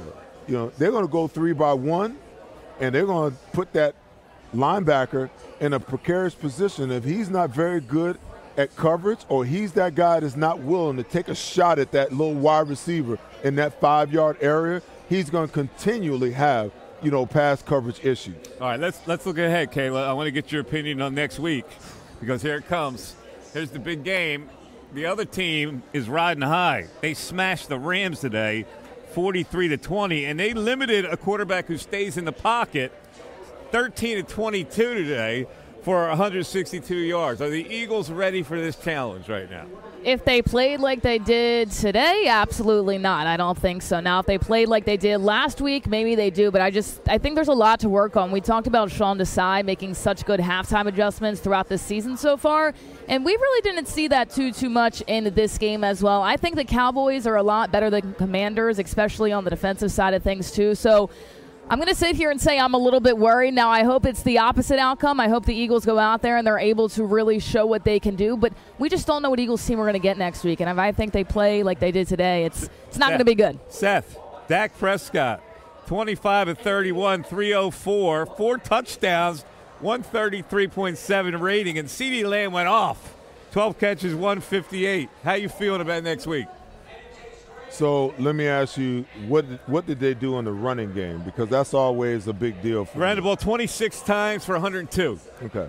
Tony Pollard with 53 yards on the carry. Anytime that Dak gets support in the run game, then he's going to be dangerous. So if you can take the run game away and make Dak have to throw the ball 40+ times, then you're in a situation where you're in an advantageous position. If there's a team that the Eagles are always going to get it for, that's going to be the Cowboys. So the team you saw today is not going to be the team that you see that takes the field next week. That's why you can't. That's why there's never a carryover. We even mentioned could it have been like a little look ahead? I don't know. But Dak, for whatever reason, you talk about Washington giving the Eagles fits. Dak always plays well against the Eagles for whatever the reason. And I expect, I think it's going to be a knockdown, drag-out fight next week. I can't wait to see it. I said it before. I'll say it again. You want to have success running against this defense, you run on the perimeters. That's what Washington did when they had success. You're not going to run between the tackles on this defense. You hit them on the perimeters, and they have a running back in Tony Pollard that can do some damage against this defense on the perimeter. The problem is the young buck got hurt today, Jalen Carter. Had a back issue. So hopefully it's just muscular and he'll be back in the game, next week. But the Eagles, again, they cannot stop the run versus the 4-man front. That's the thing that blew my mind is that Washington came out when they had the lead. That was the time for them to go straight in the run mode. And until you could force the Eagles to get out of that 5-man front and out of that 4-man front into a 5-man front. They just did not run the football. All right, it'll be interesting to see what that line is next week. Cowboys and Eagles at Lincoln Financial Field. Listen, don't go away because coming up is John McMullen, our guy, our ace. He covered the Eagles game for Jacob Sports, and he will be live from Washington with his analysis of the Eagles' 38-31 win. So just sit tight and hang in, and you'll see John McMullen. For Derrick Gunn and Seth Joyner and Kayla Santiago, I'm Mike Missanelli. Thanks for watching the Pond Lehocky Eagles postgame show, and we will see you next week right here on Jacob Media Sports. EAGLES, Eagles.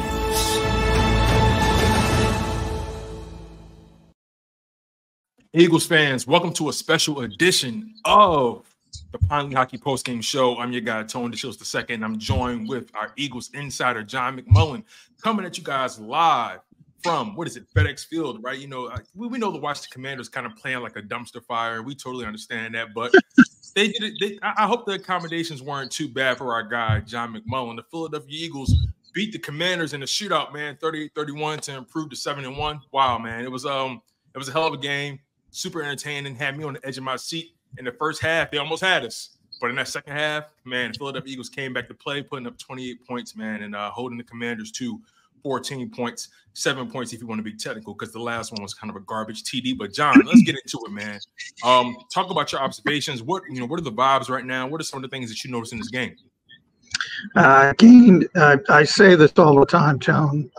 Excuse me, I'm getting all choked up already. Games have personalities. Yes. And this one had a personality. I think Sam Howell started 20 of 21. So I think Eric Bieniemy came in with a great game plan. He knew and he understood. And we talked about this all week. Sam Howell was going to have to get the ball out quickly against this Philadelphia Eagles defense and pass rush. And they were just getting out bubble screen after. It's the first bubble screen only game plan early in the game, and they were having success with it. And Sam finished up 39 of 52 for 397, 4 touchdowns. He played a great game. They had a great game plan. But, you know, the Eagles do what they do. They wear teams down, and they out-talent teams, and they win in the end. And that's sort of what happened today. It was ugly.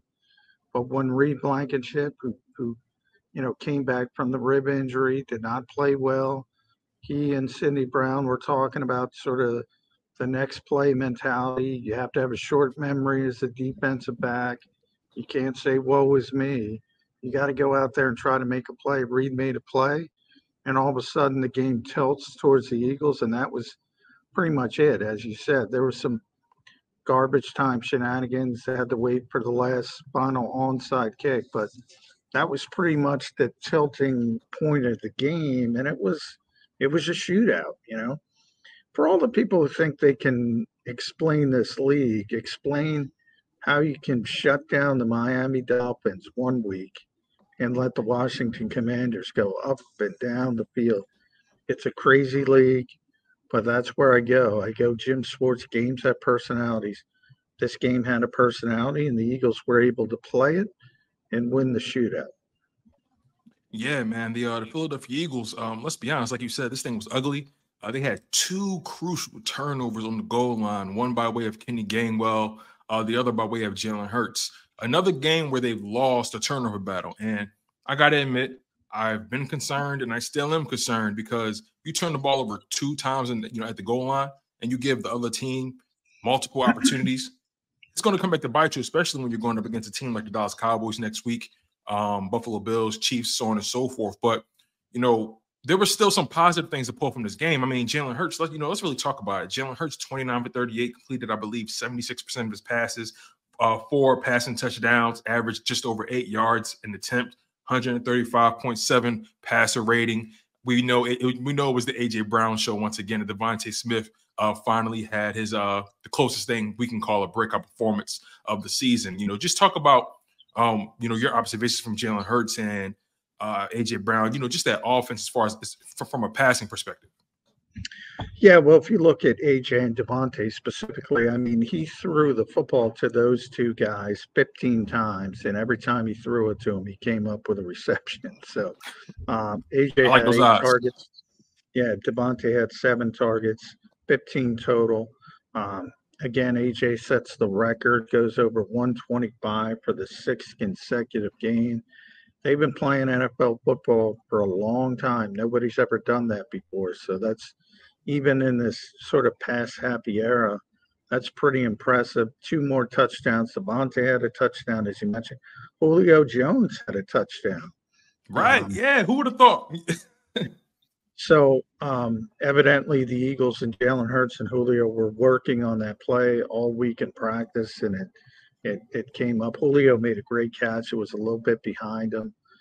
Took a bit of a hit, but yeah, I mean, the passing game was spectacular, and it needed to be, because, conversely, as we mentioned, it wasn't as much down the field. It was all underneath, but the back 7 on defense did not play well. A lot of moving parts. Sidney Brown, most of the work in the slot, but they also use Eli Ricks on some obvious passing downs. Kevin Byard starts his first game. Reed Blankenship's back after missing a game, so a lot of moving parts. They didn't play well, but came up with a big play. Reed came up with a big play when he needed to. So sometimes that's how you got to do it. 24 out of 26 were at Tone starts with Jalen Hurts. The Eagles have won 24 of 26. They just find ways to win. And when they don't, the 2 times they didn't win, Washington at Lincoln Financial Field last season, they had 4 turnovers. They were -3 on the turnover ratio.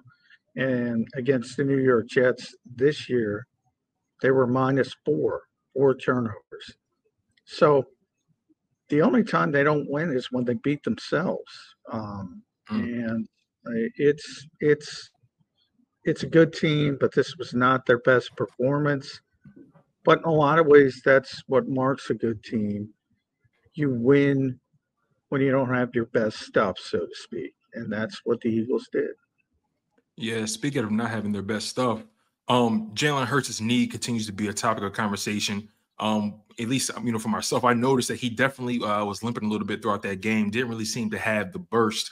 I believe he only ran the ball 4 times. So you can tell he was really intentional about winning this game from the pocket. What does that say about Jalen Hurts and where he is in his career? He gets a lot of flack, in my opinion, for being the dual threat guy, and for being able to win the game in a multitude of ways. With his legs, so on and so forth. I personally don't think his passing game gets enough respect. But just speak on that injury and just how he was able to battle through that.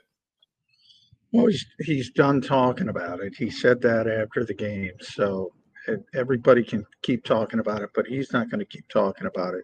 He's got a bone bruise. He's playing with a sleeve, sort of a sleeve brace on it.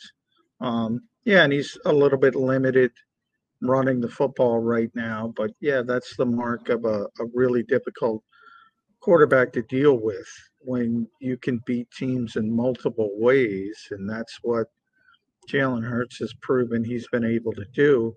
He wins the shootout today, whether you go back to week 2 against Minnesota, whether running the football down the opposition's throats. Those are the 2 extremes. They prove they could win one way. They prove they can win another way tonight. And they've been doing that for 2+ seasons, essentially. Yeah, absolutely, man. This running game, another week where it seems like they're struggling to get it going. It seems like the running game really hasn't been the same since Cam Jurgens left, and then Sewell Pettit goes down with the injury. Speak on this running game, man. They're going to need it in the long run, but right now they seem to be getting by pretty well without it. Speak on that. Yeah, I had a long discussion on the pregame show with Seth about that. Yeah, I got to disagree with people and their mentality. Whether you want to call it old school, did you really want them to run the football in this game when they got down 14-3? Because if you did, they're probably going to lose the game. And especially if Washington keeps, again, we told you the numbers, 39 of 52, 397. Washington was throwing it all over the lot. I've never seen Jahan Dotson play better. Jamison Crowder came back from nowhere. Logan Thomas, they couldn't deal with. Terry McLaurin was actually hurt them. He had back-to-back drops on a key drive, and he typically kills the Eagles. He had the touchdown interception early. Curtis Samuel was doing his thing until he got hurt and was forced to leave. I don't understand what people are looking at. If they're saying run the ball down 14-3, you're going to lose this football game. And again, Jalen Hurts, you just mentioned the numbers: 4 touchdowns, no interceptions, 319 yards. They came into this game. Has he played a better game than this? I don't recall Jalen Hurts playing a game this. I saw the Super Bowl, but 4 touchdowns, just completely killing you in the air. That was a sight to behold. He started in week 2 last season against Minnesota when it was a completely different Minnesota team. with Ed Donatel, who plays the big banjo system, they came in saying, all right, we're going to stop the run and we're going to force this guy to throw the ball to beat us. And he killed him throwing football. Conversely, this year they went the exact opposite way, and he proved he had the football IQ to say, all right, you're going to play 6 people in the box. I'm going to run the football. They were not effective running the ball early and very limited. Don't get me wrong, it was a very limited sample size, but part of the reason that is because it was ugly early and they got behind. So there were 4 runs in the first half. And by the way, Washington only ran it 7 times in the first half because they were chucking it all over the yard. And that's why I go back to my original point. Games have personalities. This was a shootout. And if you're bringing a knife to a gunfight, you're going to lose. And if you're bringing a rushing mentality to a team that's going to put up 31 points, and if you're going to run the ball probably more than that, you're going to have some issues. Yeah, again, like you said, this game had a personality. This game had its own complexion. And because they got down so early, it definitely lended to them having to pass the ball a lot more. And, you brought up that Minnesota Vikings game, Jalen Hurts' performance in that matchup. I'm willing to argue that this game had little to no room for error in that second half. I mean, they were down double digits. Not double digits. They were down 17-10 coming out of the half. And then I believe there was a point where they went down 24-17, if I'm not mistaken. So there was little to no room for error in this game. And it seemed to me, Jalen Hurts, like we always talk about, he tends to put the team on his back in these kind of situations. It seems like Jalen Hurts was just playing on another level right now, despite that injury. Yeah, well, he's been playing at a high level for a while. I mean, the one thing you're concerned about is coming in, he had 10 turnovers, which was second in the NFL to Desmond Ridder. He gets credit for the tush-push fumble. Maybe people can stop talking about that because it was unsuccessful for once. I don't know if that was his fault. It's difficult to see here at FedEx Field, so I have to watch the game on replay. A couple of people said the snap didn't get up to Jalen Hurts, but either way, as the quarterback, you get responsibility for that. So now he's got 11 turnovers. He didn't throw a pick, so that was positive. He's got 8 interceptions. His career high for interceptions is 9 in 2021. And last season, he didn't basically turn it over at all. So they've been turning over the football too much. And that's probably the biggest issue they have because I just, said when you talk about that 24 out of 26 run, the 2 losses are directly attributed to turnovers. So that would be my biggest concern. And if they cash in, because Kenny Gainwell fumbled at the 3-yard line, Jalen fumbled at the 1-yard line, if they cash in there, they're probably not even fighting to get back and win this game with the Reed Blankenship interception. Yeah, I want to talk about A.J. Brown a little bit more, John. I mean, 6 games back to back with over 125 receiving yards. Had 2 touchdowns today. I don't know, John. Maybe I'm crazy. Maybe it's premature. I'm ready to call this guy one of the greatest Philadelphia Eagles receivers in history, man. You tell me, though. Maybe am I a little too excited? Before they even played a game together, and this got Eagles fans very upset. I said the A.J. Brown, Devontae Smith are the most talented tandem of receivers the Eagles have ever had. I didn't say they were the best because that involves production and longevity and doing it over a long period of time. Right. But by far the most talented duo.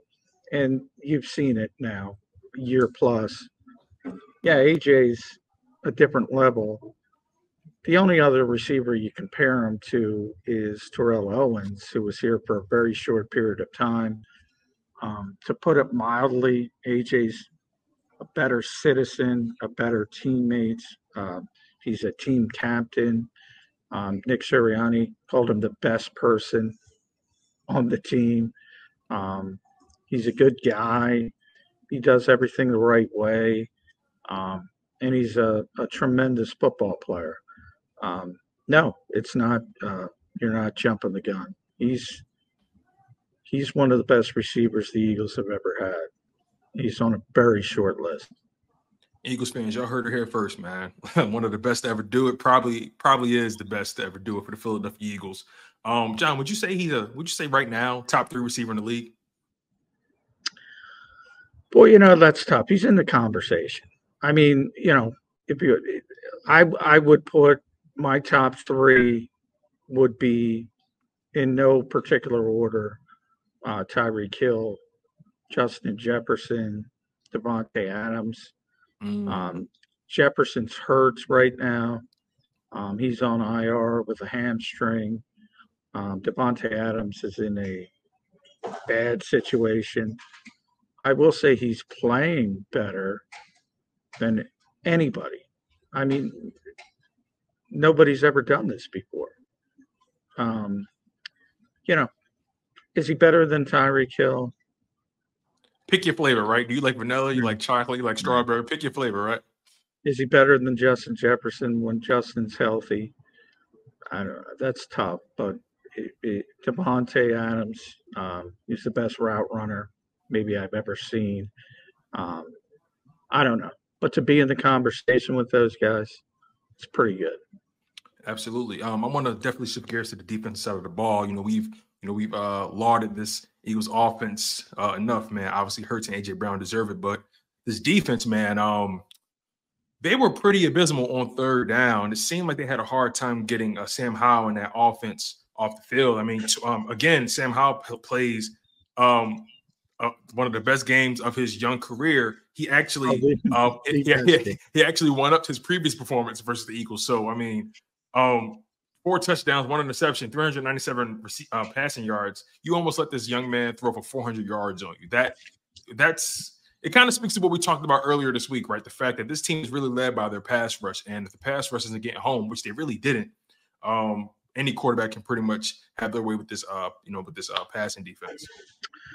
Yeah, and I've been saying that for a while, and you kind of saw it in short doses with the Rams game, the first half of the Rams game, even the first couple drives in Tampa Bay before things went off the rails for the Buccaneers. You saw it in short doses that if teams could hold up in pass protection, the back end was going to have some difficulty. And you saw it again today. It'll be interesting. This is why this league is so crazy. They play Miami. Nobody can shut up about Miami. Greatest offense since the Rams. Greatest show on turf. 37 points a game. 500 yards a game. They give up 244 yards to that team and 10 points. It was 17 in the game, but remember, one was a pick 6. And they give up 244. And then Washington, which can't do a damn thing against the New York Giants, who've been an abject disaster this year, 472 yards and 31 points, and probably could have had more if Terry McLaurin didn't drop a couple passes, like I said. It was not a good day for the defense, and we'll see. I really do think Eric Bieniemy had a great game plan. And people are going to harp on one sack and say, oh, the Eagles pass rush didn't get home. How are you getting home? So, quick bubble screams. How are you getting home? Right. That means the back end. You can let the reception up, but you got to be a little bit tighter in coverage. You got to make sure there's no yards after catch. Down the middle of the field, which has been a problem all year, was a big problem today. But, to give him credit, Sam Howell, who had been, beasting in the middle of the field, that's what he threw. He's just a little bit off on the interception of Reed Blankenship, and Reed was right there, and it goes the other way. And that's how quick, that's how thin the margin can be between success and failure at times. But if teams look at this and say, all right, this is how we're going to attack the Eagles, they have to make some adjustments. Yeah, absolutely. Two guys who stood out to me who didn't really have the best of games. You mentioned one already in Reed Blankenship. He made up for it with the interception, but overall, not really a tight game. Nakobe Dean, man, he's a guy that the Eagles have been trying to get back on the field. And so far, I haven't really been too impressed with his play over the past couple weeks or since he's been back. What were your overall thoughts on that linebacker core? Again, you mentioned it. They were getting pretty much carved up in the middle of that field. Which is, again, the weakness of this Philadelphia Eagles defense, the linebackers and the safeties. I mean, you add in Kevin Byard, so you kind of piecemeal that and you improve that to a degree. Eventually, he has to acclimate himself in this defense much more. But what was your evaluation of these linebackers today, man? It seems like they had a hard time with the tight ends. They just, they were just pretty much doing a lot of chasing today. Yeah, Nakobe had a lot of tackles today, but he struggled in coverage. No doubt about it. Nick Morrow as well. I thought Zach Cunningham made some decent plays with his length. He was the only one who kind of held up a little bit. But I thought Sidney Brown made some nice plays in at times. But as we expected with a young rookie, maybe the consistency isn't there from play to play. And I don't like this piecemeal approach. With Sidney playing early downs and Eli Ricks coming in and playing on obvious passing downs, I don't think that worked out well. And then, you had some growing pains. I mean, Kevin Byard had been here for a week, less than a week, really. He's got to play essentially the whole game.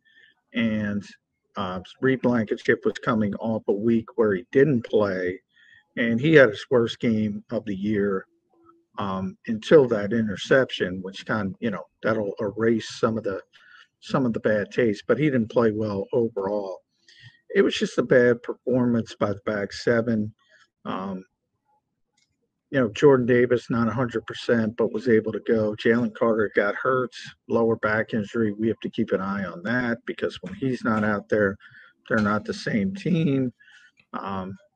Reddick did some nice things. He finally gets home late in the game, strip sack.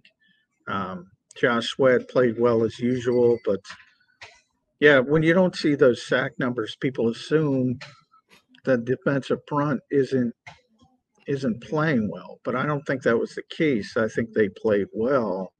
I think the back seven did not play well. Again, what screams off the page to me is lack of continuity on the back end. Like you mentioned, Kevin Byard, new guy, comes in. Reed Blankenship didn't play last week. All of a sudden, you're throwing him back in there now. Sidney Brown still getting his legs under him after missing several weeks with the hamstring. You're going back and forth between him and Eli Ricks in the slot. I mean, that just seems like a recipe for disaster, with your DBs.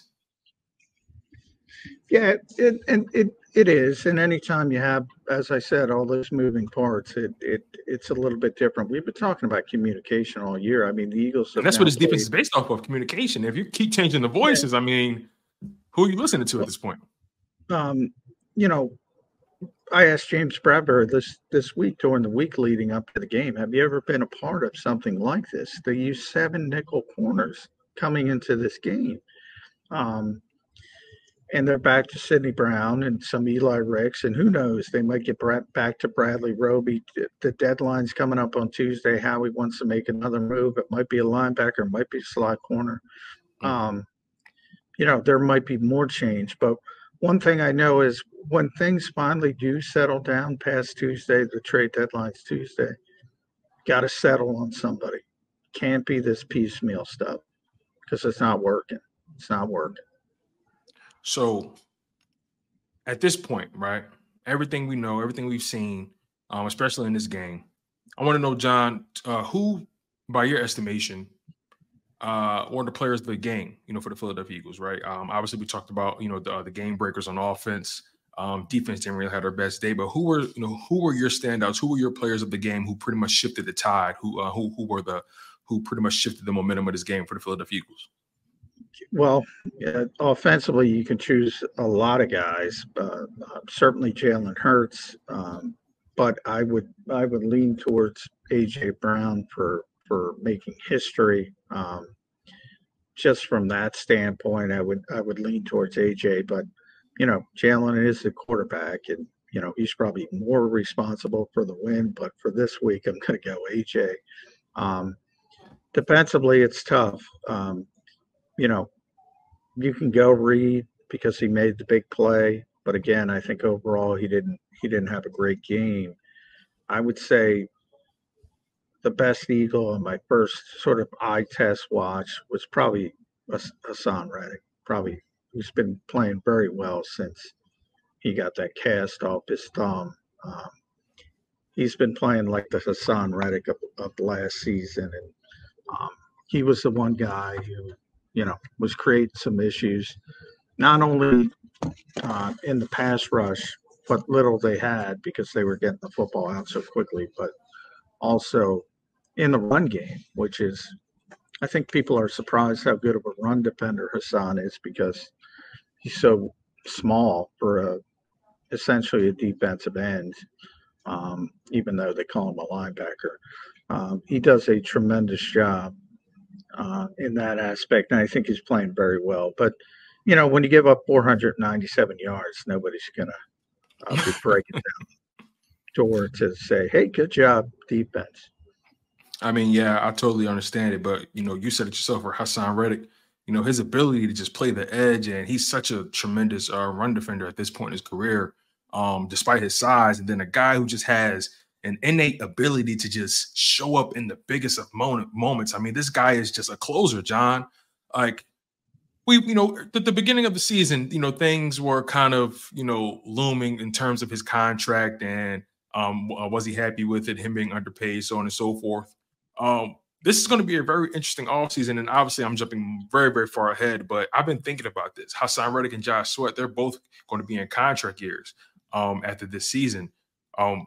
How do you expect Harry Roseman to navigate this thing, man? When you have two dynamic pass rushers like those two guys, man, especially again Reddick. I'm calling him the Chronicles of Reddick, man, because he just seems indefensible at this point. Yeah, I mean, Hassan is already underpaid, and so is Josh, and they both signed extensions. That's part of the reason Howie's good at his job. But I don't worry about Howie fitting things in. Edge rusher is a position that has exploded on the market. So you're going to have to catch up to that if you're the Eagles at some point, and you're going to have to make some difficult decisions. Kind of depends on other guys developing, Obviously, we're getting near the end of Fletcher Cox. We're getting near the end of Brandon Graham. So, most of the younger talent is inside with Jordan Davis and Jalen Carter. So I think they'll be able to keep both Hassan Reddick. Hassan loves it here. Obviously, he's from South Jersey, went to school at Temple. Loves the area, loves the team, loves the organization. As long as you pay him a fair market rate, I don't think you're going to have issues. And same thing with Josh. I mean, Josh loves that, the Eagles gave him an opportunity. And that's why he gave him sort of a bit of a discount when he signed his extension. So, and they don't really have heir apparents ready to go. They have good depth, but Brandon's 35, Derek Barnett. We all know he might not even be here Tuesday. Who knows? Right. Nolan Smith is pretty wet behind the ears, a young guy, not really ready to go. Nolan's very young, and obviously he has a big upside, but he's got a long way to go. So, they got to make those guys happy. All right, a couple more, John, before I let you go, man. I know you got a long ride back from Maryland all the way back to Philadelphia, so I want to get a couple more in, so I can let you break down and do your thing. We talked about that. We briefly touched on some injuries that happened throughout this game. Can you give us a final update from today's injury report, post-game wise?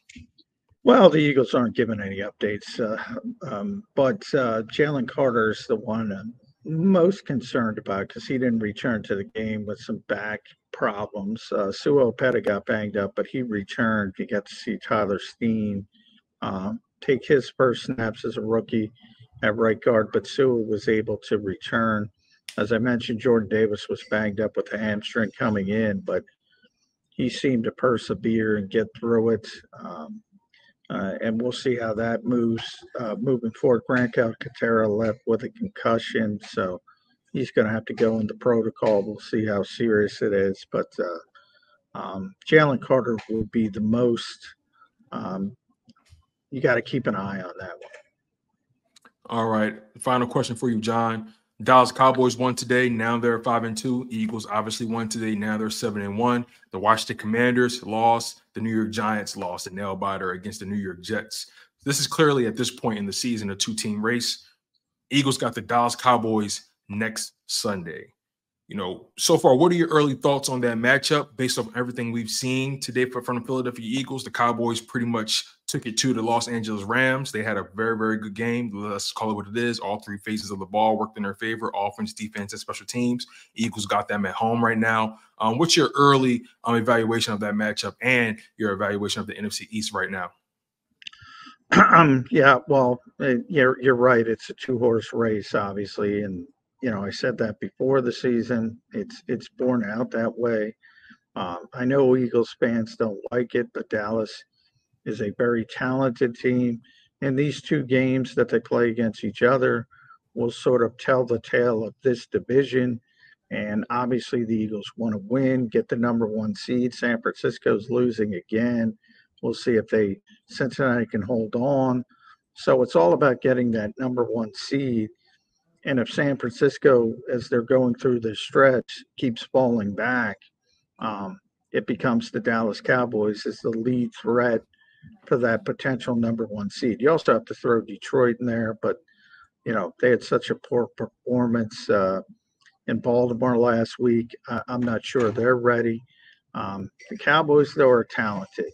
But I will say they're not as consistent as the Eagles. But when they bring their A game, they can beat anybody. They can beat anybody.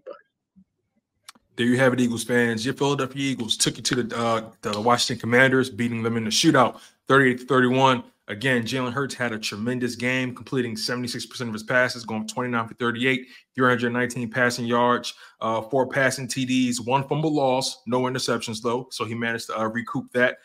A.J. Brown, 8 catches on 8 targets, 130 receiving yards, 2 touchdowns. Devontae Smith, 7 catches on 7 targets, a touchdown with 99 yards. And then Julio Jones gave us an appearance with a very crucial touchdown as well. So listen, your Philadelphia Eagles offense, at least from a passing perspective, right? They are doing a tremendous job. Jalen Hurts took it to the Commanders from the pocket. Despite the fumble loss, he bunkered down and he couldn't really get things going on the ground, obviously because of that, that little hitch in the knee. But to be able to dominate from the pocket the way he did, pretty much playing from behind most of this game, that's something to add on to the resume. That's a guy that deserves a lot much more respect than he gets already in this NFL. John, any final words? Anything you're working on right now for SI.com, jacobsports.com? Just tell the people where they can find your work, man. Eagles win, obviously, 38-31, so they take this in. You can read me at si.com, as you mentioned, /NFL/Eagles, jacobsports.com. Yeah, I mean, I think I'm going to write about the dichotomy sort of one week to the next about shutting down the best offense in football and not being able to handle the Washington Commanders until late in the game. Tells you about the NFL, man. It's week to week. It's a week to week league, man. Week to week. It doesn't matter who beat who. Don't get caught up in 1 week at a time. But what you can get caught up in, and I'm surprised more people in Philadelphia aren't get caught up in, this team finds ways to win. You need that in the playoffs. Might be different ways each week. But when you can find different ways to win and you can persevere each and every week, that puts you on top of the heap. There you have it, Eagles fans. He's John McMullen, our Eagles insider on Jacob Sports. I'm your guy, Tony DeShields II. You guys were locked in on a special edition of the Lehocky Postgame Show. Again, that's John McMullen. I'm Tony DeShields II. Your Philadelphia Eagles are 7-1, and they got the Dallas Cowboys next week. It's going to be a fun one, you guys. Take care, and we'll see you next time. When it comes to the fight against insurance companies, large corporations, and the healthcare industry, injured victims are always the underdog. But that doesn't worry us. At Messa & Associates, we're an injury law firm from Philadelphia, and we come to fight. Our clients know that they've got representation with a chip on its shoulder, and it's the same chip that makes Philly the toughest city in the country. Call 215-568-3500 or visit us online at messalaw.com. Messa & Associates, the toughest injury firm in Philadelphia.